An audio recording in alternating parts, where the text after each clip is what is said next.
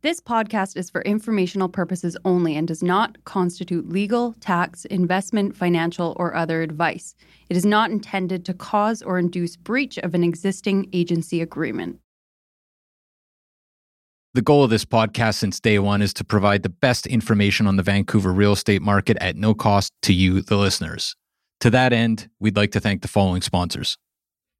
This podcast is sponsored by Marcon, a local family-owned and managed real estate development and construction company that's been around for nearly 4 decades. Marcon is not only committed to high-quality construction, but it also is making a positive impact in the communities in which it builds, all across the Lower Mainland. We want to highlight 2 incredible Marcon projects. Elmwood, a 38-story tower located at Burquitlam's most important intersection, Como Lake Avenue and Clark Road. This landmark tower will feature 335 condominiums, over 37,000 square feet of office and retail space, and almost 20,000 square feet of amenity space. Elmwood has been incredibly popular with 80% sold currently, but they still have a great selection of junior 1-bedroom all the way to 3-bedroom homes remaining. Check out marcon.ca/Elmwood for more. And Matt, we are also excited about Sohn House, Marcon's newest community in West Coquitlam. With 165 homes ranging from junior 1-beds to 3-beds, Sohn House offers the perfect West Coast aesthetic with a more nuanced Nordic-inspired design. Register today at marcon.ca/Sohnhaus. That's SOENHAUS. Or you can learn more at marcon.ca or follow them at Instagram at Marcon Homes. Marcon, building for life. Hello? Hello? Hello? This is the Vancouver Real Estate Podcast.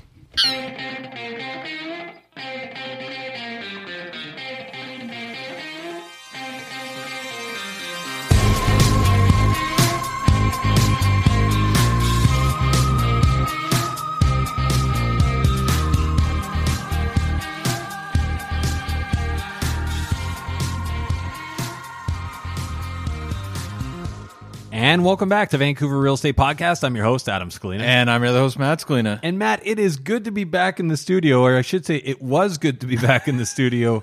But I just realized we did a full Murtaza Haider interview, and Stay tuned. Fantastic talk. It is a fantastic talk. I did it with peanut butter all over my face, and you didn't let me know. I was here to witness it. Yeah, thank God Murtaza was over the phone. No kidding. Yeah, we it's great to be back in the studio. Although, yeah, come on, take a shower. You know what I did is I got one of those the egg and cheese box from Starbucks, and I motorboated the peanut butter packet. And here we are. But you know what? Stay tuned for this talk. Murtaza Haider, professor at Ryerson University, columnist for the Financial Post. Right. He's been a past guest. A really great episode from, I think that was a couple of years back now, but so good to have Murtaza back on the show. And it's a fascinating kind of sprawling conversation about Vancouver, but also Canadian real estate. It's unbelievable. He's got such a command over what's going on in all the different markets across Canada, and super insightful guy. Really excited to have him on the program. And this is a great chat. Yeah. So stay tuned for that. But what else do we got, Adam? You, speaking of peanut butter on your face, well, you gotta, how long is the period in which you can say, hey, I just had a baby? Well, this is, you know what? Yeah, this is it. I've got a newborn. You're still in that stage, I think. I've got a newborn, and I am still in that stage. She's almost 5 weeks old, and you know what? I just noticed I'm getting a haircut today, and I haven't had a haircut since before she was born. I'm usually like a 3 or 4 week. Well, when I got home, I think I commented that you looked like a hippie. Like, you definitely, it's very rare to see you with a ponytail. Yeah, yeah, exactly. I'm also I'm at the stage in my life where my hair, it's less about the cut, it's more about the placement. Just because it's I'm patching up the thinning spots. Yeah. But here it is. I usually get a haircut every 3 or 4 weeks. It's been about 8 weeks, and people are starting to comment, and that combined with just looking tired right now, because there's certain nights where we're getting up a lot right now, and I took a photo the other day. I saw this photo. It was posted on social media right, without my permission. My wife's in this habit of just now not asking me if she can post stuff, because I usually say no. So now she's just posting it without my blessing. And And so I looked at this. I guess she posted it, and I thought you looked good. I immediately got some text messages from friends of ours that were like, hang in there, Adam. Like, don't worry. Like, it gets better. It gets better. And I'm like, what are they talking about? And so I look at this photo. I'm probably like, I don't know. I'm about 10 pounds heavier than I usually am. Let's weight stamp this. Let's weight stamp this. I'm brushing up close to 200 pounds. My hair, I look like, it's almost like a Nick Nolte mugshot. I look so tired and beat up. And then my hair is just kind of everywhere because I've been wearing a hat because I can't even keep my hair out of my eyes. I gotta get a haircut. Yeah. But the amazing thing about this is because you guys went away for like 3 days. We were away for 3 days. You're away. Yeah. It's like a holiday shot of you guys smiling with a baby, and all these people are like, Adam, like, hang in there, bud. 911. Yeah. Call 911. Yeah. We're worried about you. People are just sending food, and we also the craziest part about this is if like we had like a like a colicky baby or something, but like. She's been like, I'm perfect. I'm sleeping more than I used to sleep.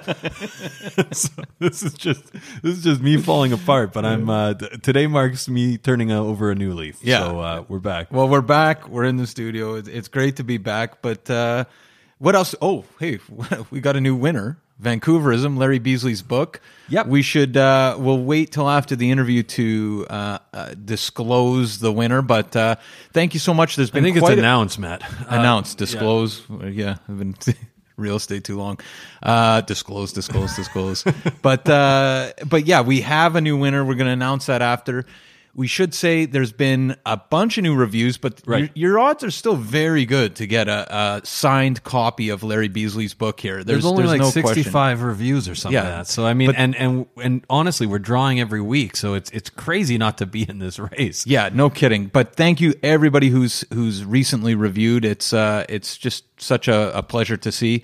And with that, maybe we should cut to our talk with Professor Murtaza Haider. Yeah, this is a great interview, guys. You're going to get a ton from it, and just a good recap of the market and some exciting comments on where Murtaza would like to invest. And he knows the market well, so stay tuned for that. Enjoy.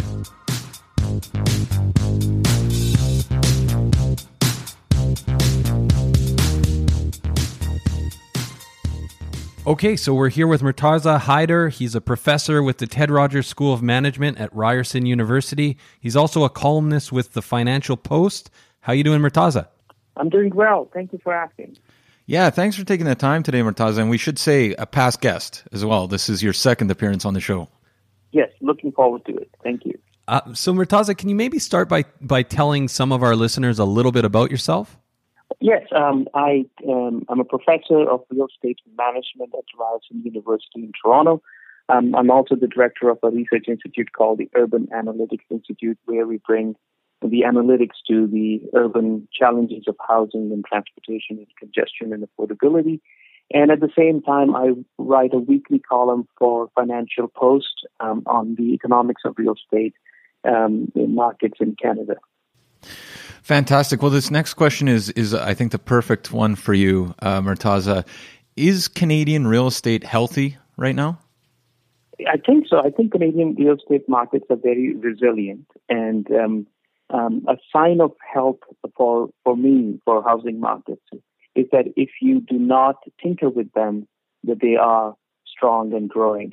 And even a greater sign of strength for me would be, or health would be, that if governments come up with measures to cool down the market, that is the foreign home buyers tax and changing the requirements for how one may qualify for a mortgage, that's the stress test.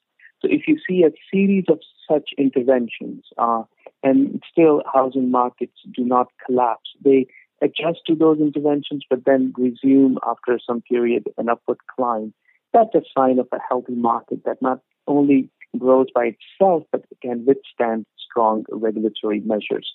So I think the Canadian housing markets are healthy. That's interesting. So just in thinking back when the stress test was put forward, I guess at the start of 2018, and then all these other policy measures, just thinking back, what did you expect, Murtaza? Were you kind of expecting that the market was going to be as resilient as it seems to have been, or what are your thoughts on that? Yeah, so my take on in 2017, the stress test were enforced across Canada in 2018, January. And for our listeners, stress test meant that those borrowers or mortgages that were uninsured, that is, that the borrowers were able to come up with at least 20% of the down payment, 20% of the loan, were also subject to the stress test. In the past, the stress test applied to insured mortgages, the people who did not have more than 20% to put down as down payment. So that pretty much brought in everybody under this umbrella of stress test. And our first impression was when we wrote about it in Financial Post in 2017, we wrote about this, it followed by the people will advance their purchases in the last 2 months of November and December to avoid paying or qualifying under stress test in January. And that happened. So which meant that those who had advanced their purchases in November and December of 2017 would not be buying their houses in January and February of 2018 or later. So you see a decline. But my own impression was that the markets would start to recover by April. But they didn't. I think it took much longer for the markets to respond in places. So what happens is that prices are sticky, which means the prices do not fall as much, but the sales decline. So the number of transactions decline. And what happens is that more expensive homes stop selling and less expensive homes start selling more. And that change in the mix of housing results in a decline on average price, not the price of an average house, but the decline of the average price. So these things did take place. Markets did moderate and adjust to these interventions. And starting in late 2018, early 2019, one can see that markets are now picking up, especially in Toronto, where there are signs of recovery. Sales are going up. I think sales were up in May and June, and people are expecting these trends to continue. Vancouver is a different story altogether. It's a whole host of interventions in Vancouver that both the province of British Columbia and the federal government's interventions are playing. All sorts of restrictions other than stress tests and foreign home buyers tax, restricting people, other Canadians from purchasing or imposing other taxes on non-British Columbia residents and restrictions on empty homes. So all sorts of interventions. There's a whole host of things that are happening. It's very difficult to gauge how Vancouver's market would respond. But then again, my point is there's more to Canada than Vancouver and Toronto. Other places are starting to show some activity. Just, and this is just something we talk about and it's generally talked about in our market. Basically what you described with pricing has happened, of course, in Vancouver, where the higher priced homes have slid, sometimes pretty aggressively depending on the neighborhood. But the kind of entry level price points have held firm. And one thing that I hear just in general chatter all the time as well, you watch the West Side homes, if they're dropping like this, it's a trickle down effect. It's going to go throughout the market. But, I just helped somebody sell a property they bought in 2017, an entry level one bed, and we actually sold it for more than he bought it for in 2017. So the trickle down through the market doesn't actually seem to be happening. Is it your take that's probably not going to happen, that the prices are going to remain kind of sticky, as you said, at that kind of the local entry level market? Yeah, so all real estate markets are inherently local. And when I say local, they could be as local as neighborhood or street level local, right? So, for example, think about a street where you have homes on either side, but only one side of the street has an unobstructed ocean view, and the other side of the street looks on the homes that have an unobstructed ocean view. So you could see right away that the unobstructed ocean view homes right across the street from other homes would command much more price. So location is critical to housing markets. But if you look at the city-wide impacts, the parts of the city that are well priced and had not experienced a growth that was experienced by other parts of the city would hold their value. And especially the housing segment, the housing stock that is desirable and to some extent affordable by young families and people who are starting out now with either moving out or becoming a couple or having first child and looking for a house. So the kind of housing stock that appeals to the younger cohorts or those who are starting out would maintain their value because there's demand for it. And the stock that was sort of on the luxury side and appreciated much faster in the past, maybe they would take time to regain the value they lost. Vancouver, on average, still is despite the recent declines in property value, the average property value, Vancouver prices are still much higher than they were 5 years ago or 10 years ago. So one can argue there may be room for further decline in the average price of very expensive homes that appreciated rapidly in 2015 and 16. But the neighborhoods that did not have that kind of rapid escalation in that particular period of 2014, 15, 16, they should hold value. They should continue to hold value. And in that same vein, Murtaza, what are your thoughts on the Vancouver market right now and in kind of the coming months for the balance of 2019? Well, I'm an outsider to Vancouver, and I know some of my academic colleagues at UBC and Simon Fraser are far more equipped to comment on Vancouver market. So I'm going to tread very carefully because I know the kind of good, extraordinary talent in academic research in real estate that exists in Vancouver. So I think as an outsider, I think Vancouver is a good buy. Good place to be. It is very desirable. It's one of the most desirable places on the planet. That's how I see Vancouver. And I think people who are like me, who are immigrants and who have lived in other parts of the world could see that value so clearly, that you have amazing healthcare, amazing education, good economy. And on top of it is this nature, like you have ocean and mountains and a lifestyle that's so friendly to the environment. So that appeal is not going to go away. You may have one part of the world interested today and be able to afford it. You may have another part of the world or other part of Canada interested in Vancouver. It is a very desirable place. It's one of the most desirable places on the planet. I cannot imagine that Vancouver housing will not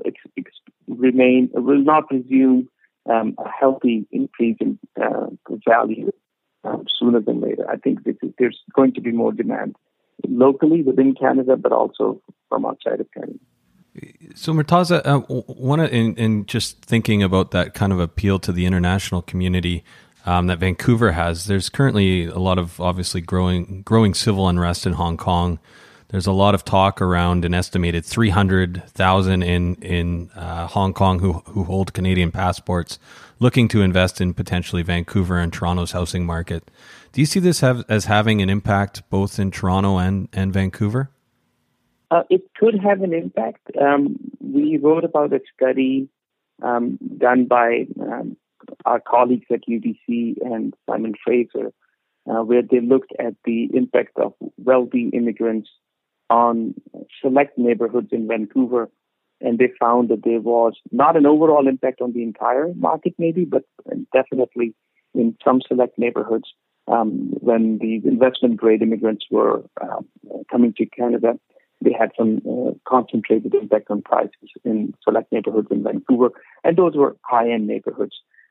So, yes, there's evidence for it, but at the same time, one has to take a broader look at the Canadian economy and the Canadian demographics.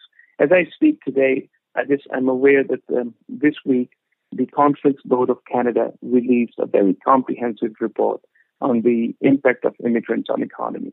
And there are some numbers that we must look into and consider because it should inform our way and our thinking when we think about housing and other aspects.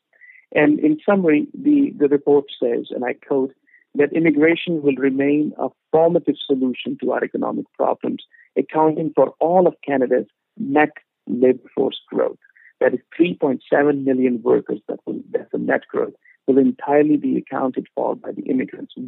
And we have to know that as baby boomers retire between now and 2040, we will create a demand for 13.4 million workers. That's 13.4 million workers across Canada that will leave the labor force. And the total number of people that will graduate from schools will be 11.8 million. So right there you see over a 1.5 million worker shortage between now and 2040. And if it were not for immigration, that would be a challenge. So if you are a baby boomer, if you are soon to retire, think about the workers you need to pay for your pension as you retire and relax and spend your senior years, which could be 2-3 decades long. You need workers to pay and contribute to the pension fund, or else there will be not much left in the pension fund. So what makes me afraid is this rhetoric, this anti-immigrant rhetoric that I see, and it is gaining some traction in some parts of Canada. So if you are just a one-trick pony, a one-variable expert, that you only look at housing from one end and do not care about what happens to the rest of the Canadian economy, then you would see this sort of immigrants are causing all our problems. I see people there that are unhappy with the rich immigrants because they buy expensive homes, and they're also happy with the not so rich immigrants because they take transit, and transit becomes expensive to support public transit. So that probably is a very slippery, dangerous slope of thinking. What you have to think is go beyond one variable of housing and think about all the Canadian economy to sustain our growth, to sustain our economic growth.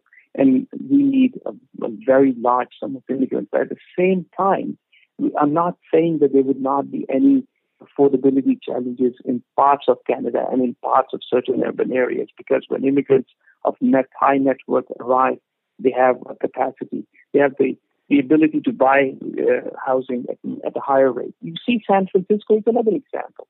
It is not necessarily driven by immigration, but high-tech workers. So when high-tech workers are relocate to take up these high-tech jobs in the Silicon Valley, and they're coming from universities in Texas and New York, and they come there, and they have the ability to outspend the locals. So you see these challenges all over the world.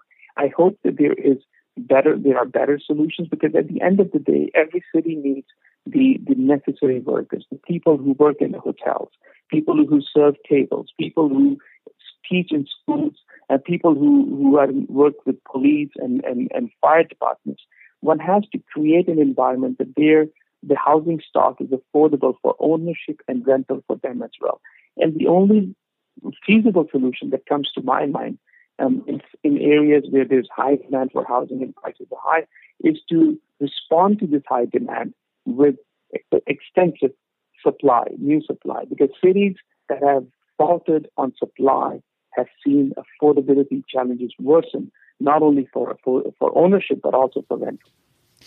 So, Murtaza, in thinking kind of holistically about the Canadian economy and immigration, and I think you're right, and we've talked and thought a lot about kind of the potential kind of negative repercussions of just focusing on housing in relation to immigration. Do you see the policies implemented in BC, so the foreign buyers tax, the speculation and vacancy tax, the empty homes tax, do you see government as potentially helping aid in anti-immigration sentiment here in BC? I don't think the motivation for the government was to do so, but the government has a responsibility to ensure that those who live in British Columbia have the ability to access housing and shelter. So the primary responsibility of the provincial government is to look after the interests of the residents of British Columbia. And I think the actions they have taken is to safeguard the interests of the population. So if the sentiment could be coming from somewhere else. These movements are taking ground. I mean, you see what is happening south of the border. The border is not thick enough to make us automatically immune to such a way of thinking. But I wouldn't relate this in any way, shape, or form to the government. The governments in Canada are duty bound to protect the interests of Canadians, and I think these interventions were taken or were made with the intent to help people rather than create any discord. I think what happens is that sometimes when we're looking around and we see this narrative, and sometimes this narrative takes ground. I mean, for example, the affordability crisis in Vancouver is because of A or because of B, and you ask yourself, well, what about supply side? Who's preventing the industry from building more? The prices are rising at such a fast pace as they were in the past. It should have reciprocated with the market should have reciprocated with its increase in supply of housing, and I don't think the supply kept pace with the increase in the price points, and I think that's where we have to think very carefully. And when I say the housing supply did not take place, I'm also mindful of the fact that Vancouver has unique challenges. That is, the developable land is not the same way available as it is in, say, for Toronto or Montreal or Calgary or Edmonton. You have water, you have mountains, you have physical constraints. Your topography has limitations on it. So, as a collective, as a society, what developable land is available to the city and the municipalities around it. It has to go through some intensification to be able to meet with the demand for housing. And at the same time, Vancouver, which it has done a great job of building new public transit, and it has to build these new public transit lines, sort of regional transit, so people can still be a good 50, 60 miles from downtown Vancouver, but be able to come to downtown Vancouver for work in 30 minutes or 40 minutes. I mean, I would point you to the Metrolinx run GO train system, which is a regional GO train system in the Greater Toronto area. And a large number of white-collar workers who live in a remote suburb of Oakville take the GO train in the morning and are in downtown Toronto in about 40, 45 minutes. And those express trains bring them back from good 40 to 50 kilometers distance in a very reasonable time, in a very reasonable commute. So this way, the city has been able to expand the affordable land because the commutes to the central employment zones is still doable. And as of late, just in last week, the government of Ontario has announced further enhancement of regional train service, I think to the tune of 83 new trains service, so 83 new trains run on existing routes, so to reduce the frequency, to reduce the time between service, so people can take the trains frequently, and some express trains to cut the travel times to, let's say, Kitchener-Waterloo, which is our sort of an innovation hub because of the University of Waterloo there. So these are all ways that cities, provinces can actually create more affordable land within a reasonable commute, and also not by car but by public transit, so that we have a sustainable mode of transportation. So you have to think beyond the blame game that, this is person or this group is responsible. But say the prices are rising, you know that you live in a very desirable place, and you will always be a place of great desirability. How do you increase the supply of housing so that the supply mediates or moderates the increase in prices? But and as I understand, Murtaza, Canada is set to receive 1 million new immigrants within the next couple of years, and it just continues on from there.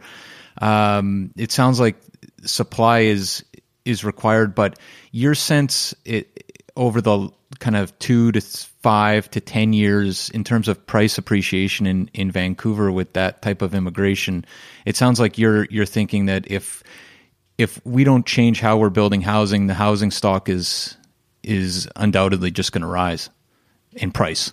Yes, obviously the increase in demand will happen just because of the growth in population.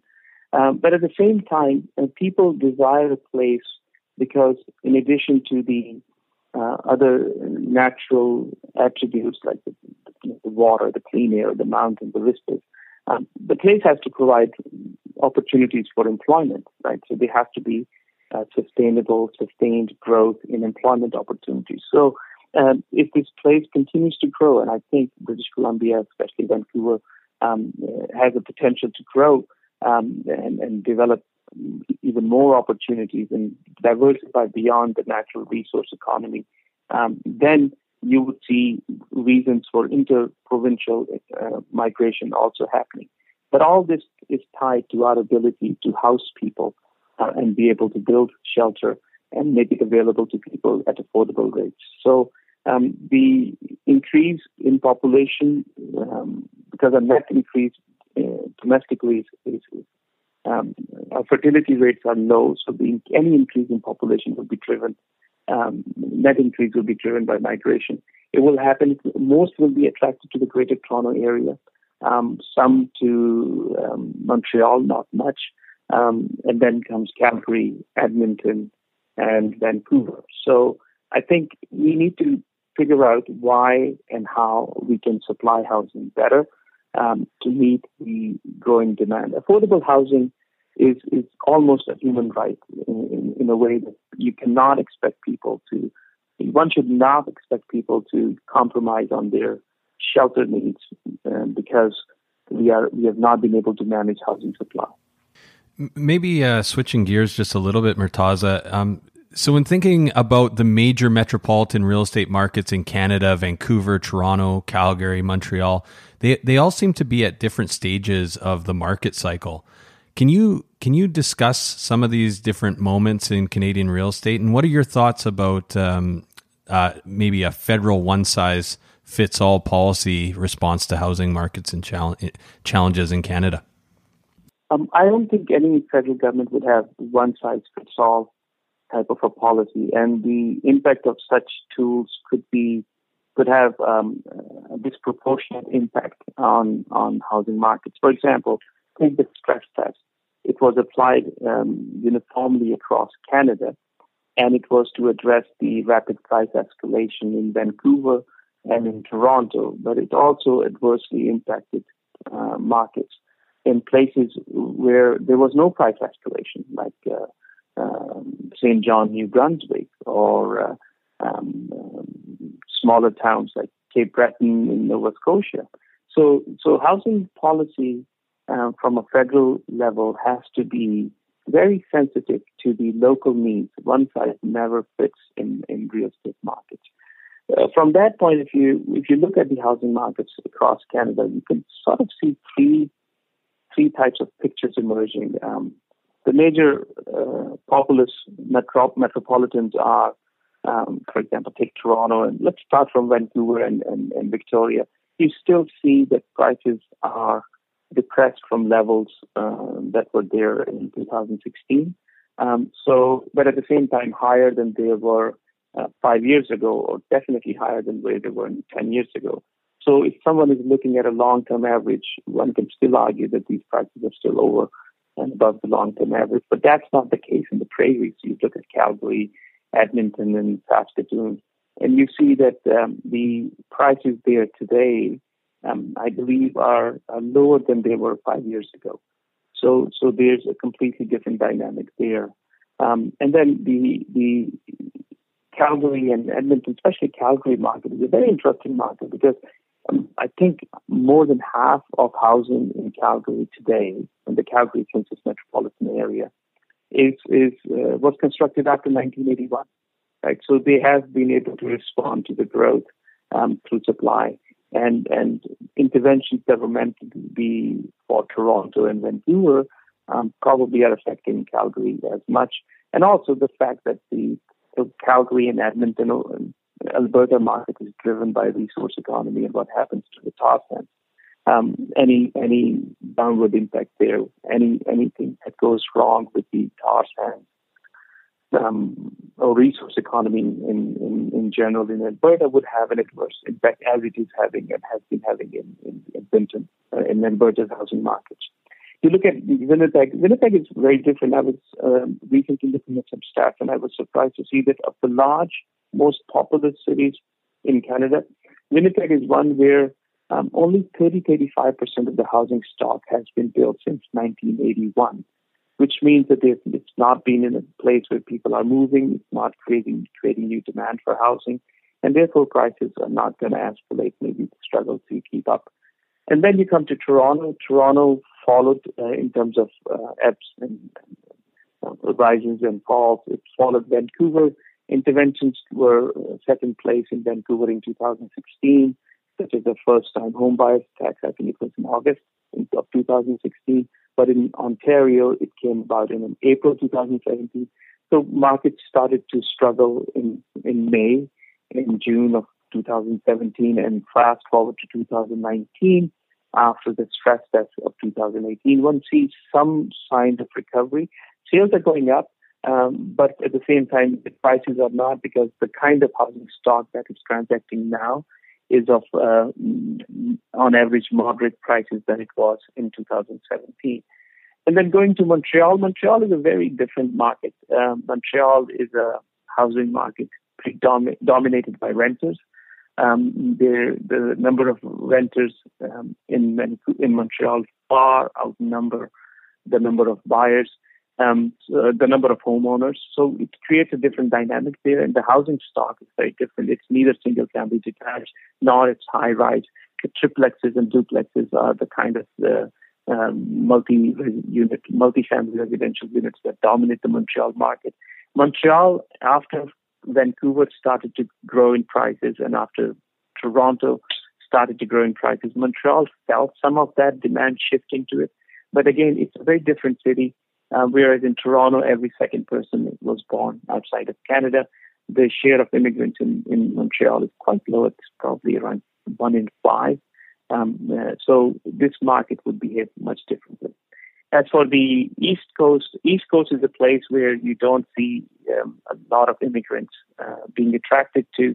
And then there you realize that when the immigrants are not moving towards a place, the economy is not growing, and obviously the housing markets show signs of either flat prices or struggling to keep the prices to rise even at the rate of inflation. So all sorts of different things. There's great hope that the next few years there'll be less uncertainty. I think the last few years of uncertainty in North America, economic uncertainty, I hope we are over it. And if we are over it, we should see signs of growth. So if you were, we have a lot of small and kind of mid-sized investors that listen to the show, kind of mom and pop investors. A lot of people are talking about different markets in Canada and where the opportunities lie. Are there certain markets? That overview was super helpful, and clearly some of those markets would not be attractive to investors. Which markets are you most excited about right now? I would say to investors, do your own homework first. So whatever I would opine here, take it with a big punch of salt. A grain of salt would be sufficient. So it's difficult because there are different the uncertainty in the economy and how it affects housing markets is there. My 2 cents would be that as an investor, one should look at which places will be more welcoming to immigrants and which places will be then growing. And that place, because of economic growth and the demand generated by new immigrants, or in interprovincial migration, those places are the ones to invest. I wouldn't put a name that invests in city X or Y, but I say one has to look at where people are moving. The flow of the inflow of immigrants and others to a place is a good indication of sustained demand. It sounds to me like that bodes well for Toronto, at least. Toronto should be fine. I think I'm very bullish on Toronto. It's a place where miracles happen. You see lots of excitement. In the last the past few years, maybe 5-7 years, I've seen several people come on television and make the forecast that, Toronto has overbuilt condominiums, and it's gonna collapse and whatnot. And then 1 year passes, and then the second year passes, and the third year passes, and the fourth year passes, and so to when? And so these people have made these prophecies, but then they would make us wait for 20 years probably. Sounds familiar. So I don't know. So I've heard them on television coming up with claiming. And interestingly, what happened is that with the increase in housing prices, as low-rise housing became a little bit less accessible to a larger segment, especially younger cohorts, they moved to high-rise housing because their demographics allowed them to do so. They were single 1-person or 2-person households. So say, okay, I cannot buy a single-family detached or a row house because it's too expensive now. I can still buy a condominium in Toronto. So all those forecasts of doom and gloom sort of did not realize because, and in fact, when prices were falling for low-rise housing in Toronto, they were not falling for high-rise housing. So that's why I'm also very careful because I know that all forecasts are wrong. Some are useful, but almost all forecasts are wrong. So what one has to do as an investor is to stick to the basics. Do not become too fancy in terms of sophisticated analysis. Look at where the demand is and going to be, and invest in those places where you see people moving to. And Murtaza, what about maybe some of the smaller markets in Ontario, maybe specifically? Like, do you have any favorites in terms of like Hamilton? We hear investors going into Windsor. Are there any markets? Yeah, and Ontario is a very large place. I think it's 13 to 15 million people, and it's not just everybody's in Toronto or around it. I would look at the areas that are along the GO transit lines. Right? So these are the areas where you have a good less than 60-minute commute to downtown Toronto. You sit in a very comfortable train and arrive in downtown Toronto Union Station in 60 minutes or less. So all those places that are along the GO rail line and have not experienced a boom in prices would be good candidates because eventually people would start going out. Hamilton has started to experience a lot of growth and price appreciation. But then there is also Oshawa, and there's Whitby on the east of Toronto, which is right on the rail link. And then there are other places like London, Ontario has a very good university, Western University. Windsor, because of its proximity to Detroit, and also continues to be a very strong hub for automotive sector, and it has a very good university there. University towns are really good investment because the way I see the demographics, it's going to be either Canadians moving for higher education to the universities, and if that supply chokes, then international students coming to Canada. So because Canadian universities have very, very good repute globally, and we have seen how New Zealand actually built an entire industry around higher education, because New Zealand is from fewer than 5-7 million people, and they have very large universities, mostly catering to the demand, international demand. And so there's a whole host of sorts of opportunities. I believe universities will continue to grow. I particularly like Guelph, Ontario. Guelph is a very nice place, hardly 60 minutes from downtown Toronto. It has university, and it has very nice lakes, and it is a good town with strong agricultural presence. You can walk through nice orchards and whatnot. So these are good places, and the prices are not very high. If one believes, again, don't listen to me, but if you believe in your gut that there is going to be more demand, then consider these places, at least for study. One should research these places very carefully before any investment decisions are made. Maybe switching gears a little bit here, Murtaza, there's a lot of global uncertainty right now. It seems like there's been talk about China's currency being manipulated, the trade wars, the Federal Reserve has dropped their interest rate. There's, Donald Trump seems to be doing something different every day that is making people nervous, and stock markets seem to be responding kind of in crazy ways right now. What are some of the biggest national or international events or trends that you see that could potentially have a major impact on our markets here in Canada? I think within Canada, we have elections coming up in October. Oh, right. Yeah. I forgot about that one. Yeah. So that would be a big influence, because the federal government, whoever comes into power, will define the way they will try to steer the markets. And so that would be one big thing to look at, to keep our eyes very sharply on that. Internationally, I see some developments that are very disturbing. Obviously, the situation in Hong Kong is one that concerns me, in the sense that we have not seen this kind of activity in a very developed economy. These kind of things happen elsewhere. So that's the uncertainty there. And again, there's, as you mentioned, there's a large number of people who have strong ties to the place.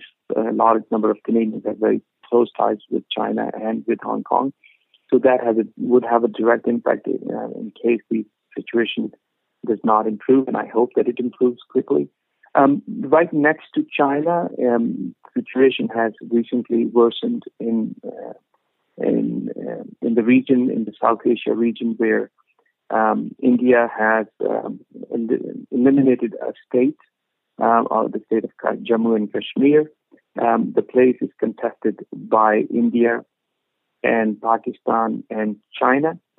And this has happened recently, and given that both India and Pakistan are nuclear weapon states, the world cannot afford to have a conflict between the two on real estate, and real estate is the state of Jammu and Kashmir.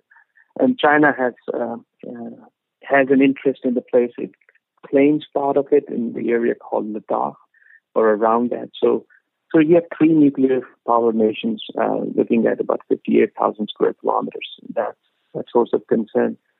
Neighboring, you move a little further to the west, you hit the Strait of Hormuz, where a large supply of global oil comes and goes through. And on one end is Iran, and the other is Saudi Arabia. And they've been busy fighting proxy wars, and that is not a pretty situation.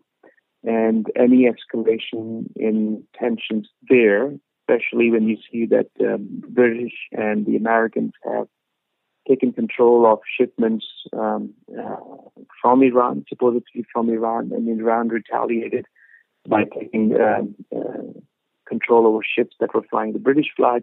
These are the things that are concerning, because any escalation there could affect the global supply of oil. So we have to be very mindful of what's going on there, and hope that the adventurism is not what is deriving the policy. And obviously, to our south, the U.S. is again a very interesting situation. The way I think the more progress we make on negotiating our trade agreements with the U.S.,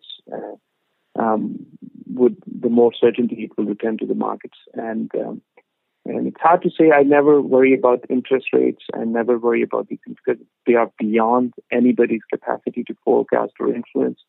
I take them as weather. Whatever happens, it happens, and then you plan accordingly once it has happened. Interesting. So maybe we'll leave it there, Murtaza, but thank you so much for your insights. That's a lot of food for thought. And how can people find out more about what you're doing and obviously your writing with the Financial Post? Yeah, so in addition, they should visit urbananalyticsinstitute.com, one word, urbananalyticsinstitute.com, where we put our research. And our latest thinking is always in the Financial Post every week. Fantastic. Well, thanks so much again for your time, Murtaza, and hopefully we can have you back soon. Thank you kindly.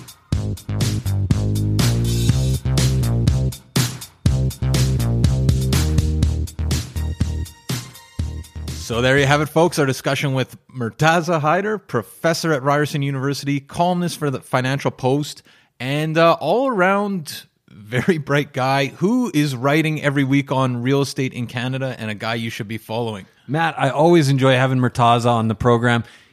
It's perfect for a guy like me because often I get caught in the weeds and he just takes it, pulls it back, and makes everything seem simple and digestible. And wow, I just feel great after that conversation. Yeah, no, it was a great conversation. I love this idea of not looking at immigration in just from a real estate perspective, but right. as a larger kind of Canadian good for the Sure. larger economy and the country, and kind of make sure that nobody's getting pulled or sucked into this kind of crappy international abyss moment right. of politics we're in. So yeah, it was really great.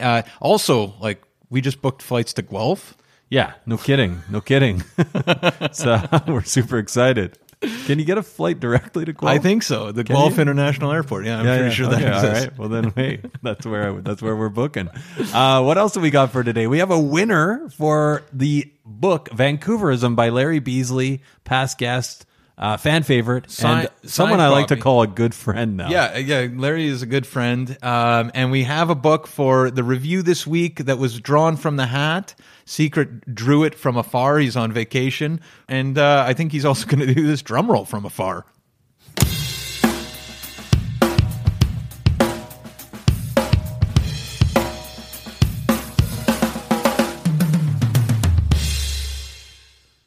Okay, the winner is Forever Karen. Woo!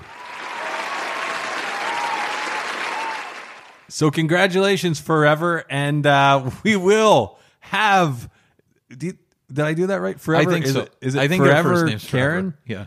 Yeah. I think Karen could be a last name. I'm not sure. We're not sure, but it's either Forever Karen or it's just Forever. Right. We're gonna. Miss F. Karen. Let's call her. So anyway, we're so thankful for your review. Karen wrote, I've listened for over 2 years and always loved the show, the guests, the info, and especially the relaxed and funny format. If you are connected to Vancouver real estate in any way, this show is the capitals best source of everything you need to know. You're supposed to shout best source, man. You got the idea. I learned something on every show. Great job, Adam and Matt. Well, thank you so much, Karen. That is a lovely review. Very nice. Very nice. And get in touch. We'll get you that book, and we appreciate it. And it is signed with a personal message. A personal message from Mr. Larry Beasley. Absolutely. And listen, guys, here's the thing. We've only got about 65 reviews or so. So there is a huge opportunity to get your copy of Larry Beasley's Vancouverism signed, and we'll get it to you. So Karen, get in touch. We'll get you a copy of the book. And everybody else, you can review. Matt, how do people review? Oh, yeah, I should say, this is how you go and enter into the contest. You go onto Google, you type in Vancouver Real Estate Podcast. On the right-hand side, you're going to see the business profile in which you can review. You hit that, review our podcast, and you are entered into the draw. And like I said, it's for the foreseeable future. We're swimming in Vancouverism books right now. Yes. So we're going to be giving these books away. I'm reading 2 at a time. Yeah. It's incredible. It's great. It's great.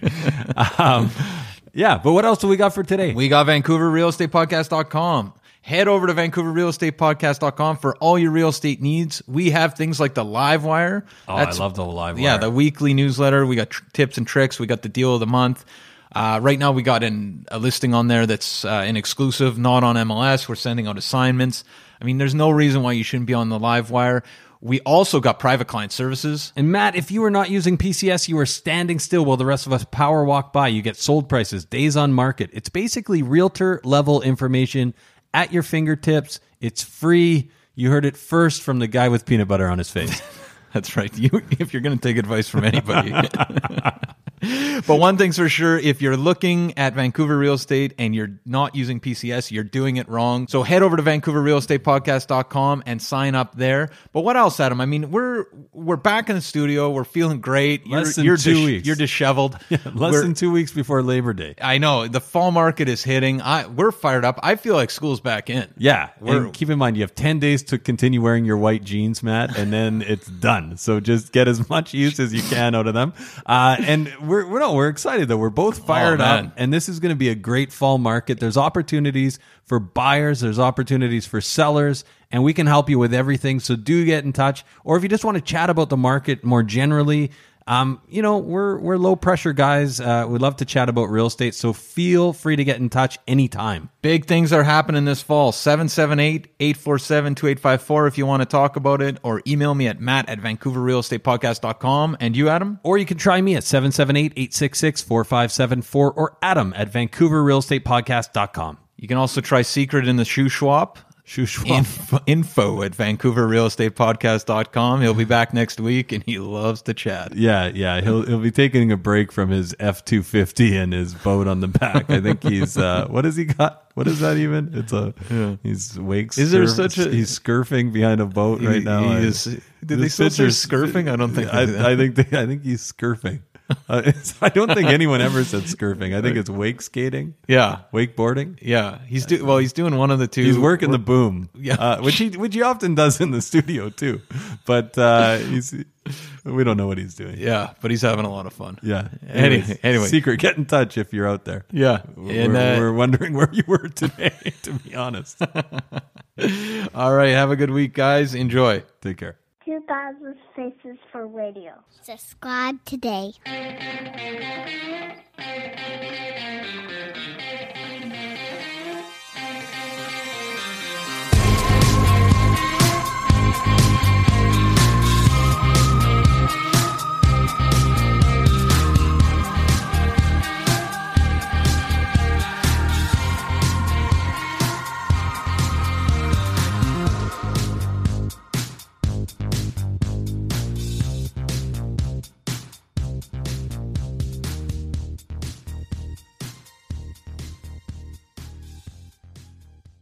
Hey everyone, pardon the interruption. We just want to take a quick minute to thank the following sponsors who make this show possible.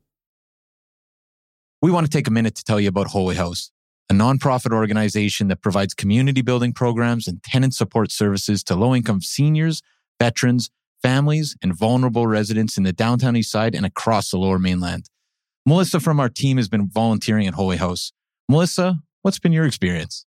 Honestly, it's been so fulfilling just to spend a few hours a week in the community and watch how the staff really transforms these vulnerable communities from the inside out, starting with just small things, right? Playing games, drinking coffee, having some simple conversations that you wouldn't necessarily think are super fulfilling. And you come out just feeling like you've really made an impact and connected with the community. And you've been to multiple buildings, but you're playing games, drinking coffee.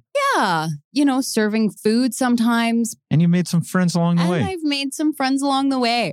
It's really helped me be more present, actually, in those moments of just, realizing how simple life can be to make an impact, right?